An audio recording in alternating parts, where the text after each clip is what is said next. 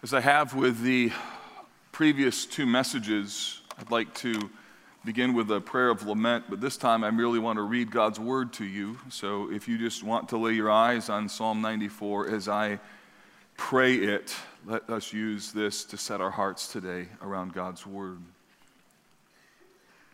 O Lord, God of vengeance, O God of vengeance, shine forth.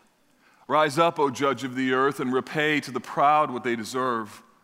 O Lord, how long shall the wicked exult?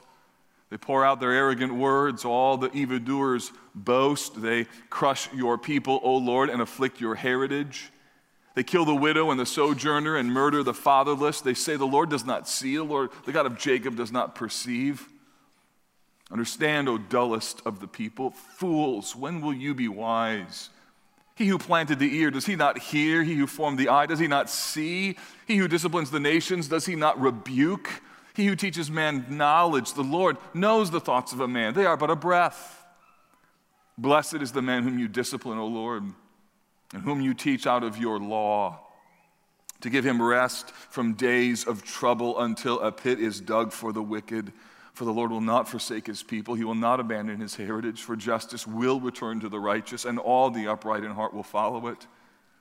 Who rises up for me against the wicked? Who stands up for me against evildoers? If the Lord had not been my help, my soul would have soon lived in the land of silence. When I thought, my foot slips, your steadfast love, O Lord, held me up. When the cares of my heart are many, your consolations cheer my soul. Can wicked rulers be allied with you, those who frame injustice by statute? They band together against the life of the righteous and condemn the innocent to death. But the Lord has become my stronghold and my God, the rock of my refuge. He will bring back on them their iniquity and wipe out their wickedness. The Lord, our God, will wipe them out. God, we thank you for words like this in the Bible. And remind us that, Jesus, you bought the right to make everything right. And so help us now to hear your word, we pray in Jesus' name. Amen. Psalm 94 is a lament psalm. And what you hear when you read in Psalm 94 depends a lot on your experience. The psalm is designed to convict us, it's designed to teach us, it's designed to unite us. So today is the third and final week of this series on racial harmony, and my vision from the very beginning is to try and help our church to take some steps in looking more like the church that Jesus bought, that we would be one people.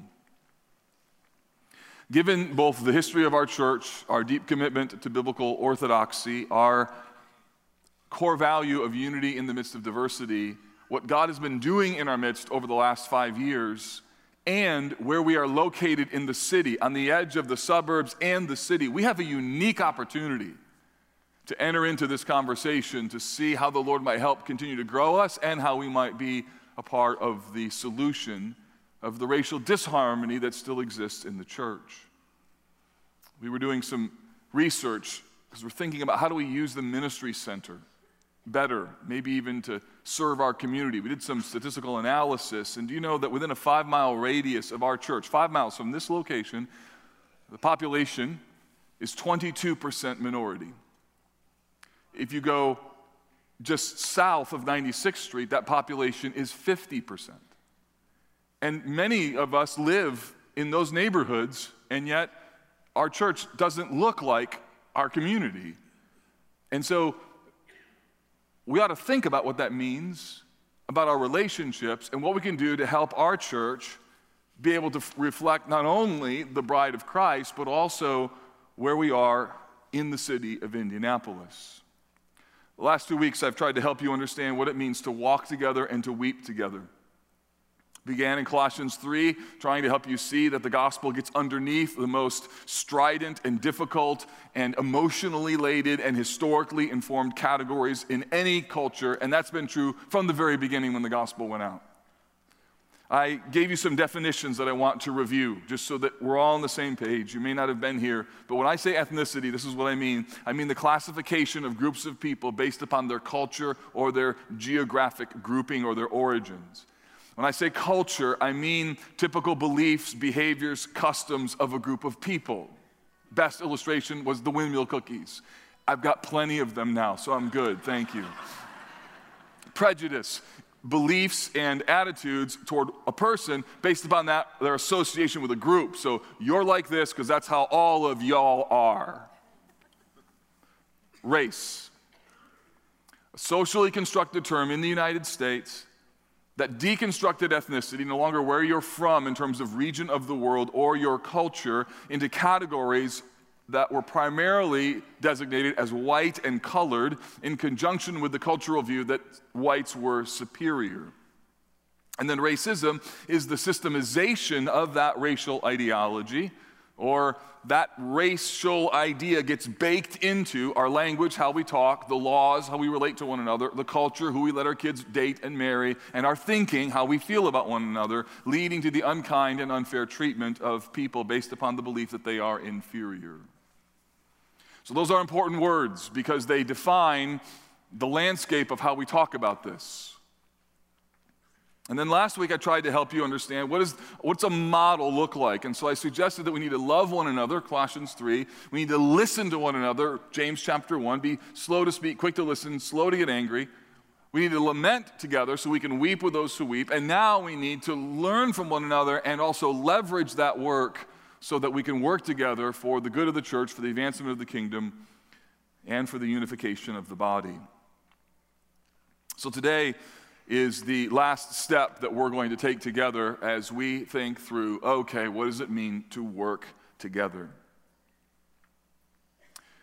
Psalm 94 is a wonderful lament psalm in that it provides a voice about injustice, and it helps to frame the thoughts that we should have about what do we do with the brokenness in the world. So I want to help you to see some things in this text. Number one, notice this. Notice that there's a fundamental desire for justice. So the psalm begins with a cry to God. It says, "O Lord God of vengeance, O God of vengeance, shine forth." Notice the word vengeance is used twice. It's a word that means justice or equity, fairness. And notice that there's a longing for justice to be done. Verse 2 says, "Rise up, O judge of the earth, and repay to the proud what they deserve." So what I want you to notice just fundamentally is that there is a longing for justice. And even this prayer for divine vengeance is in fact a godly and inspired emotion. But are you okay with that? Because some people think that if there's forgiveness and love, then you don't need to be concerned about justice. And that's not how the Bible operates. Now, let me be clear. You're not to take your own vengeance. Romans 12:19 is very clear. "Beloved, never avenge yourselves. Leave it to the wrath of God, for it is written, 'Vengeance is mine, I will repay,' says the Lord." So we're not to take our own vengeance. We're not to mete out our own justice. So how does justice then come to a society? Well, that's ultimately God's responsibility in the future, but until then, God has given us government and governmental agencies that are responsible for the meting out of justice. He gives us systems of justice. Romans 13, verse 1, or verse 3 and 4. "Rulers are not a terror to good conduct, but to bad. Would you have no fear of the one who is in authority? Then do what is good, and you will receive his approval. For he is God's servant for your good." Now, I want you to know something, that when Paul writes this, God's servant for your good was an ungodly ruler in the midst of a pagan nation. He says, "But if you do wrong, be afraid, for he does not bear the sword in vain, for he is the servant of God, an avenger who carries out God's wrath on the wrongdoer." So from a foundational, theological, and biblical perspective, you need to understand that government, even in all of its broken forms, government is designed to be the servant of God's will for justice in order to be done. Now that's important for a couple reasons. It's firstly important because we should be thankful for the gift of government, even though it is often broken. We ought to be thankful for the gift of courts and laws. We ought to be thankful for law enforcement, because without police and judges and people who serve in Congress and state legislatures, the common grace of God would not be applicable as it is when those things are there and they exist. This is really important because some of you serve in those systems, and you need to know we praise God that you're there. We're thankful that we have Christian judges and Christian people who run for political office and Christian police officers who do their very best to bring real justice into the world, and they ought to be honored and affirmed, not denigrated, for their gift of service and getting into those systems. And we ought to pray for them because they're entering into a system that has layers of brokenness built into it. And it is at times very, very difficult to be a gospel-loving, peace-desiring, justice-fulfilling, kingdom-coming sort of Christian in those environments. And we need Christians to say, I want to go there. I want to go there. I want to do what I can. And some of you who are living in those worlds, you know how dark and how hard it can be and how lonely it is. And we want to support you. So just know that justice is a gift from God. Secondly, you need to realize that the reason that the psalmist is writing this is because this divine system of justice is not working. Something is broken. So it's not just that the psalmist is being personally affected, that he has personal injustices that are happening, but it's also that the God-given system for making those wrongs right is also broken. And when that happens, it's doubly scary and doubly frustrating. Now, some of you are thinking, whoa, wait a minute, where are you getting that from? Let me show you. Look at verses 20 and 21. Psalm 94. Can wicked rulers be allied with you, those who frame injustice by statute? They band together against the life of the righteous and condemn the innocent to death. The idea is there's this mob mentality. The pressure of the group keeps things in an unjust framework, and then even those who have power use their power to write laws that then facilitate injustice. Now, lest you think, oh, these are invaders that are coming in. Psalm 94 is about Jewish people who rose to power and became wicked and then oppressed their own people. And so this psalm is written because there's a frustration that the very systems that are supposed to bring about justice are actually not bringing about justice. Now, why is that important? It's important because there are some people in our church who, when they come to Psalm 94, what I just said, they feel it in a way that some of us don't. I'm sure all of us know certain levels of injustice. We've all had things happen to us that are wrong. But when you've had someone treat you as inferior, and when the system doesn't seem to make that right, and that happens a few times, or 5 or 6 or 10, or you got a history of that, it begins to create an emotional weariness that when you hear Psalm 94, you're like, oh, finally, somebody prayed that. It's one thing when you've been hurt. It's another thing when the scales of justice seem to tip in the wrong direction. So the point is that desire for justice isn't wrong. In fact, it's right. And the desire for justice is not incongruent with the concepts of love and forgiveness. They actually go together. Here's the second thing. We find in this text a weariness with injustice. So the psalmist is tired. Verse 3. Oh Lord, how long shall how long will the wicked exult? They pour out their arrogant words and all the evildoers boast. So they get away with it, God, and they boast about it. And it's so frustrating when you can't do anything about it. Verse 5, they crush your people, O Lord. They afflict your heritage. So he mourns here the frustration, the emotional burden of what it's like when you're unfairly treated, and also when it seems as though nothing is changing. To those of you who are in our white majority culture, I'm sure you've experienced moments where you were treated unfairly. I'm absolutely sure that happened. You're to pray this kind of prayer when that happens to you. When it happens at work, when it happens with somebody else, when you've been treated unfairly, Psalm 94 is for you.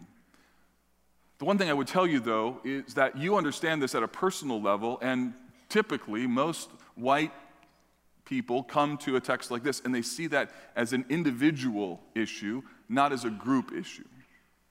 And you may see it as a group issue, but I think for most of us, when something happens to a white person in our culture, we don't feel the same thing that an African American feels when something happens to an African American.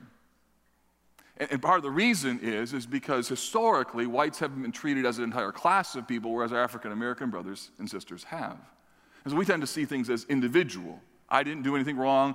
This doesn't affect me. I don't feel it emotionally. Where Psalm 94 is identifying this corporate frustration, this group frustration. It's important for you to understand the difference between your sense of injustice and perhaps your African American brothers and sisters' sense of injustice. You're coming at it from two different perspectives. Now, let me pastor our minority brothers and sisters for a moment, because this text is really helpful when, to quote Fannie Lou Hamer, you are sick and tired of being sick and tired. This text is really important because it validates the frustration in whatever it is. And here's the thing, it allows you to take that burden to the Lord first. And you need to do that because you're a Christian. All Christians need to do this. For any hurt, we're always to take our hurts to the Lord first. Why? Because if we don't, the poisonous mist of bitterness can set in. And if you allow the poisonous mist of bitterness to set in, you could begin to allow your hurts to define you instead of refine you. And you can actually allow injustice to become your identity instead of a part of your history. I'm not saying that the past or future hurts should be disregarded, but what I am saying is that our commitment for change has to come out of a gospel commitment, not just out of grievance. Grievances are legit, but if it's just grievance, that's going to be a problem. And then it can skew how you see things, as all hurts and sin issues can tend to skew things. Now hear me. I'm a white pastor. I feel like I'm ahead of my skis a little bit on this, me saying this. I feel like the onus lies more on me to lean into this from a position of learning and sensitivity, and at the same time, to be able to pastor both groups of people at the same time. Because hurts can become identity if we're not careful. Instead of allowing the identity of who Jesus is to transform our hurts so that then we can deal with them and address them as they need to be addressed. So I'm not saying they shouldn't be addressed. I'm just saying where you start from makes all the difference in the world. Verse 6. They kill the widow and the sojourner. They murder the fatherless, and they say the Lord does not see. Why does he point out the widow and the fatherless? Well, he points them out because they are the ones who are the easiest to persecute and to oppress because they have no access to power. They can't change their circumstances easily. They don't have somebody advocating on their behalf. So then he appeals. Verse 18, understand, O dullest of the people, fools, when will you be wise? He calls on his own people to realize what they're doing. So again, this isn't an external threat, this is an internal threat.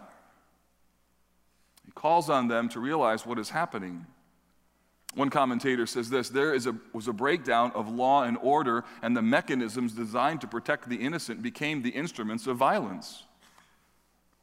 And that's just what people do.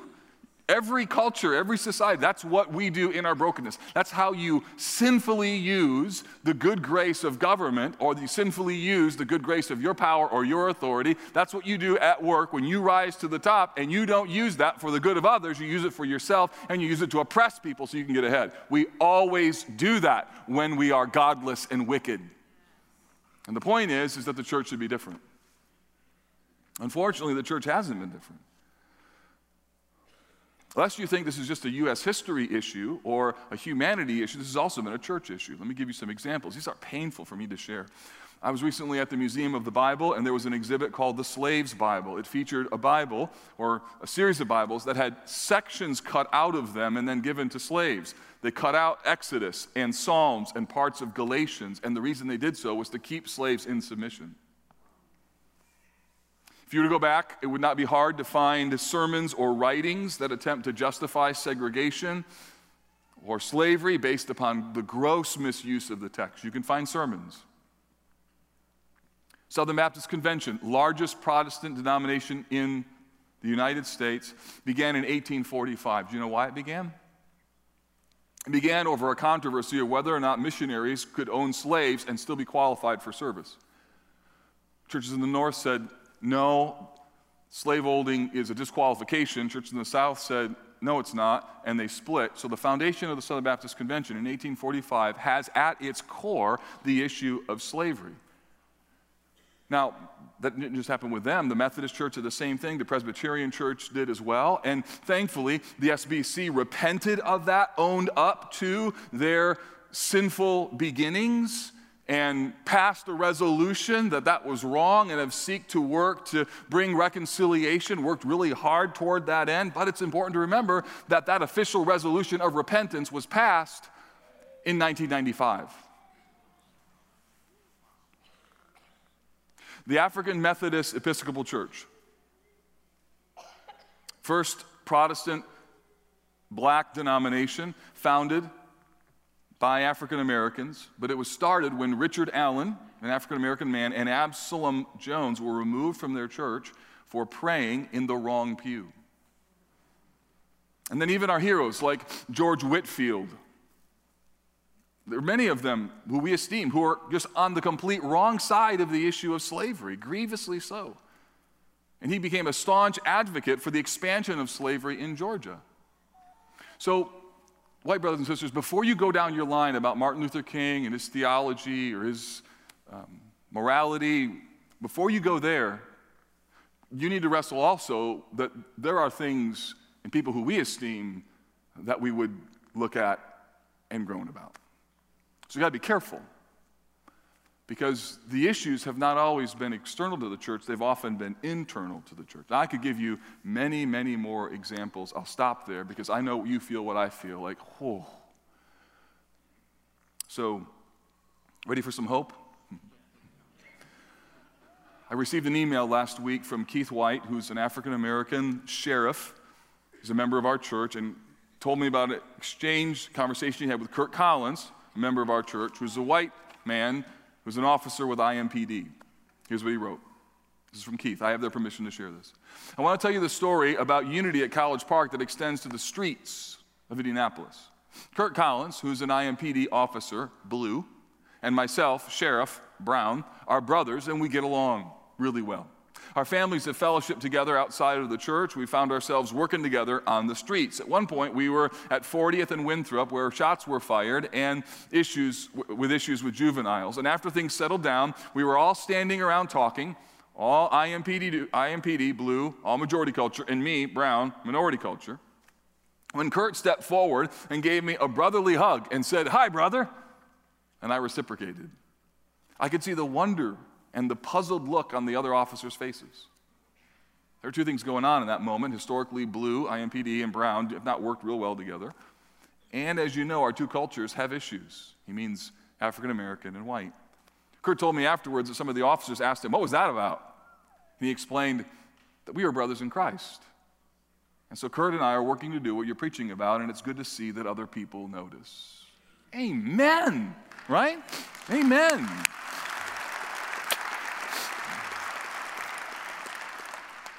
So hope. Verse 9. He who planted the ear, does he not hear? He who formed the eye, does he not see? When injustice happens, you can know God heard it all. God saw it all. He who disciplines the nations, does he not rebuke? He who teaches man knowledge, the Lord, he knows the thoughts of a man. They are but breath. This is what you do when you've experienced hurt. You take this to the Lord. Verse 12, blessed is the man whom you discipline, O Lord. He doesn't mean you discipline because they're doing something wrong. He means that you teach through hardship. So the idea is this is really wrong. I'm going to work to change it, but meantime, it's not going to affect my heart, and I'm going to thank God that I get to learn hard things, and I'm going to use it for God's glory, not for my own bitterness. I'm going to work hard to change it, but I'm going to work hard to embrace the hardship in terms of what it does in the midst of my soul. Verses 14 to 15. For the Lord will not forsake his people. He will not abandon his heritage. Justice will return to the righteous, and all of the upright in heart will follow it.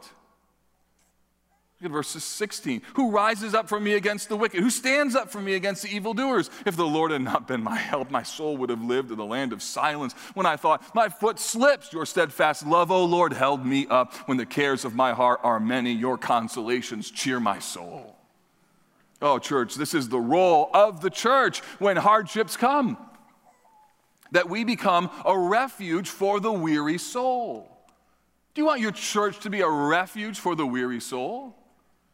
In the African American tradition, the church had to be that, because all week long, our brothers and sisters were told, you're not worth something, you're of lesser value, you're diminished, and there's no hope of anything changing. So if you look at the history of the African American church, that's why titles were important, because titles indicated dignity. And when you've been called racial slurs all week, for someone to call you deacon so-and-so meant something. That's why folks dressed up, because they wanted to demonstrate and clarify their dignity. And Sunday morning became a moment when people gathered together and said, we're going to connect to who we really are in Christ. We're going to be reminded of our dignity in the gospel. We're going to be reminded that the image of God matters and that we have hope in the person and work of Jesus. That's what church was about.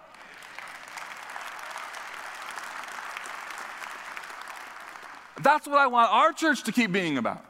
I want Sundays to be a moment when people from all walks of life and different ethnicities come and they gather, and we know that there here is no Jew or Greek, no slave or free, no circumcised or uncircumcised. We are all in Christ, and Christ is in us all, right? So that when you're walking down the hallways of this church and you're greeted by a brother or sister of a different ethnicity, that in that greeting you're communicating, you're an image bearer and I'm an image bearer, and we are both not perfect people, but by God's grace we know a perfect Savior. And the church is not a perfect place. This church isn't a perfect place. My goodness, you're here and you've messed it all up. But the church is the best we've got until Jesus comes. And this little assembly, this outpost, this little place where we come into, that is an embassy of the new heaven and the new earth, is the place that we gather in order to be reminded who we really are and what life is really all about. So let's make this church on Sundays that for every single person who comes. Can we agree to that?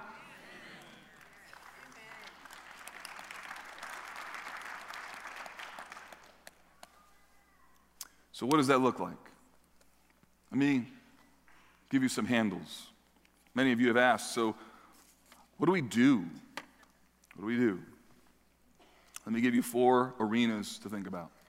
Number 1, in regards to the spiritual arena, I want to encourage you to pray that the Lord would help your heart to be in the right place. Help you to live out the gospel through your ethnicity and through your culture. I can't change that I'm 6'5". I can't change that I have a Dutch heritage. I can't change the color of my skin. But I can allow the gospel to get inside all of that and then to live that out. I'm going to eat windmill cookies for the glory of God till Jesus comes.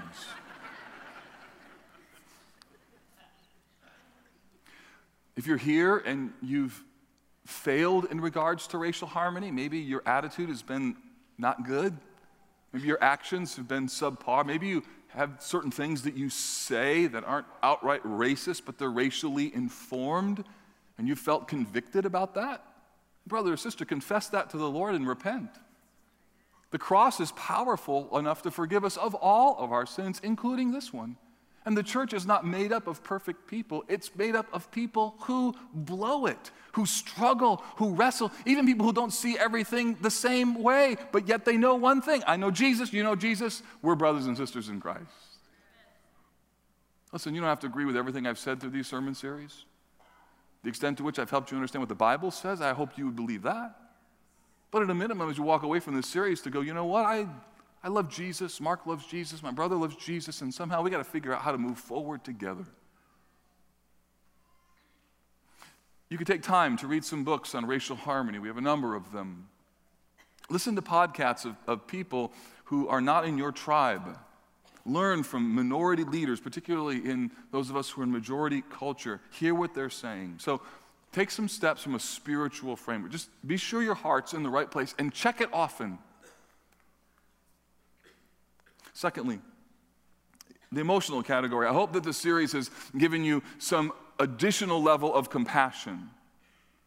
I've tried as hard as I can to represent sort of both perspectives, but also in particular, I've erred on the side of trying to represent our minority brothers and sisters to help those of us in majority culture understand where they're coming from. I want you to have your first step to be to weep with those who weep, to be humble, to be sensitive. And then when you make a mistake, and listen, I have made so many, insensitive, didn't understand, look back now, what was I thinking? Own it. And then just see the bigger picture and stay in the conversation. But let that emotional framework change how you see the world.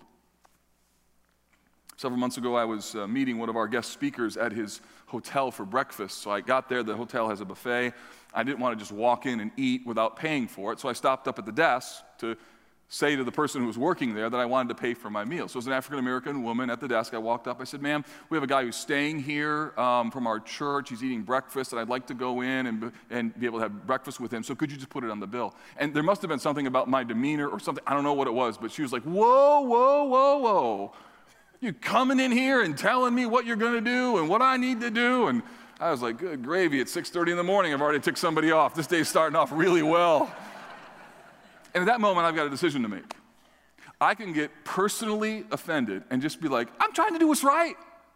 What are you getting in my grill for? I mean, I can go there. I can go there. And I could, like, where's the manager? I could appeal up. But as I was studying this, I was like, you know what? I wonder how many white men have been demanding to this woman in her lifetime. And I just took a step back and I said, ma'am, I mean no disrespect. I'm sorry. Let me restart. So there's a guy staying in your hotel. We've paid for his room. I just want to meet him for breakfast. I haven't paid for it, and I just want to go and eat breakfast with him. He said, oh, you just want to eat breakfast? I was like, yeah. Well, go on, get yourself some breakfast. I was like, all right, here we go. So it was all good, right? And what could have been a really disastrous moment. And I don't know what's going on behind there, but I can guess. And I think it's just the Christian thing and the right thing to do, to lean in with compassion, not with, how dare you? So have the emotional framework. Third, relational. I would be nowhere in this discussion without some really good brothers in this church who've helped me. They're friends, sisters as well. Even after the service, a couple brothers, hey, have you thought about maybe this? Thank you. I received that. In order to do this, you need friends that don't look like you. That's why we have our 3DG group, Diversity Discipleship Discussion Group. They meet once a month. But here's the thing. You need them as a true friend, not as your diversity consultant.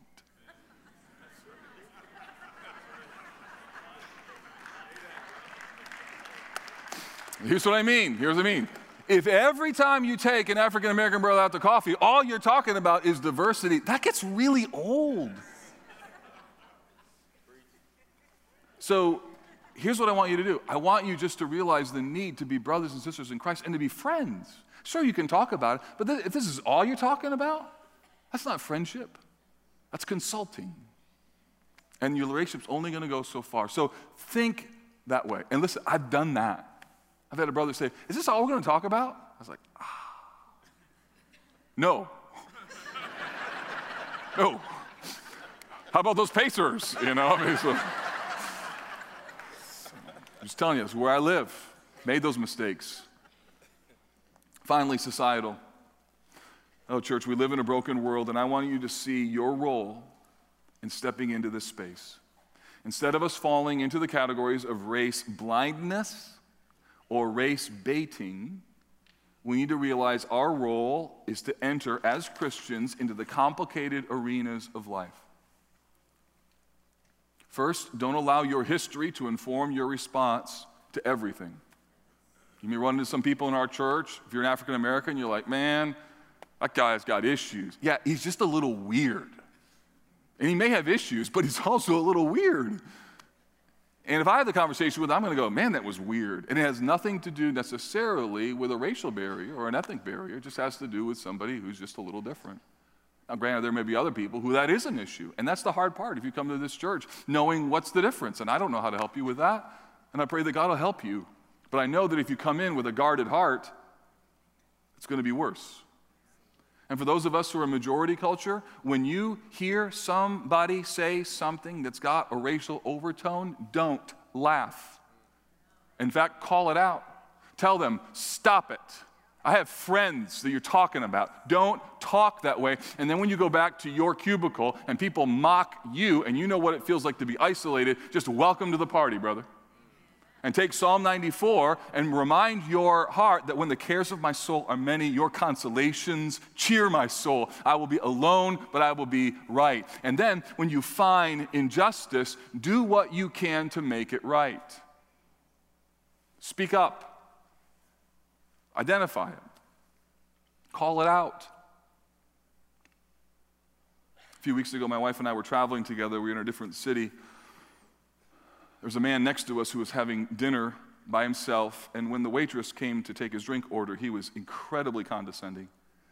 He was a white man, she was an African-American woman, and his tone was awful. When she brought his drink order, it only got worse. His appetizer, when she brought that, it just got amped up even more. He berated her. Sitting there, looking at my wife, and I'm mad. She tapped out. The manager took care of the table from that point on. So after the meal was done, I said to my wife, hey, you have some cash in your purse? She said, I do. So I grabbed some. And standing over by the bar was this woman, and I went up to her, and I said, ma'am, I want you to know I heard the tone that man addressed you. And I just want to say to you, I'm really sorry, and you handled that very, very graciously. And I just want to give you a tip for being so gracious to somebody who didn't deserve it. And she went, oh, man, oh, like this. And then she said, it was Jim, the manager. Jim, come here. So Jim, manager, he goes, tell him. And so I said, here's what happened. And so I said, this is what happened. And this lady, she was incredibly gracious. And he said, man, thank you so much. She said, I told you.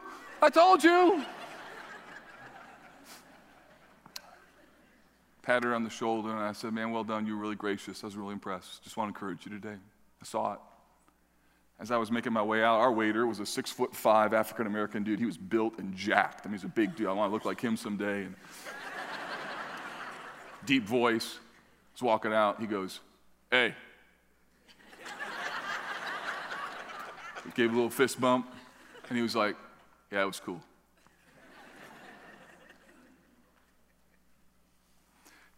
I share that example with you not to make much of our little thing, but I just want you to know those little things make a difference. I don't know if that guy had any prejudices or not at that table. All I know is that waitress was hurting, and the racial difference didn't help at all. So God calls us as a church to weep together, to walk together, to work together. In the John Perkins words, there is no institution on earth more equipped or more capable of bringing transformation to the cause of reconciliation than the church. That's so true. And may God help us to be that kind of church. One people under the banner of Jesus to bring peace and to pursue it. So Lord, help us now to be the kind of people who believe that one day, Jesus, you're going to make it all right, and who then live in light of that reality. Help us to know what it means to work together for the good of the world that needs to see what Jesus can really do. We pray this in Jesus' name. Amen.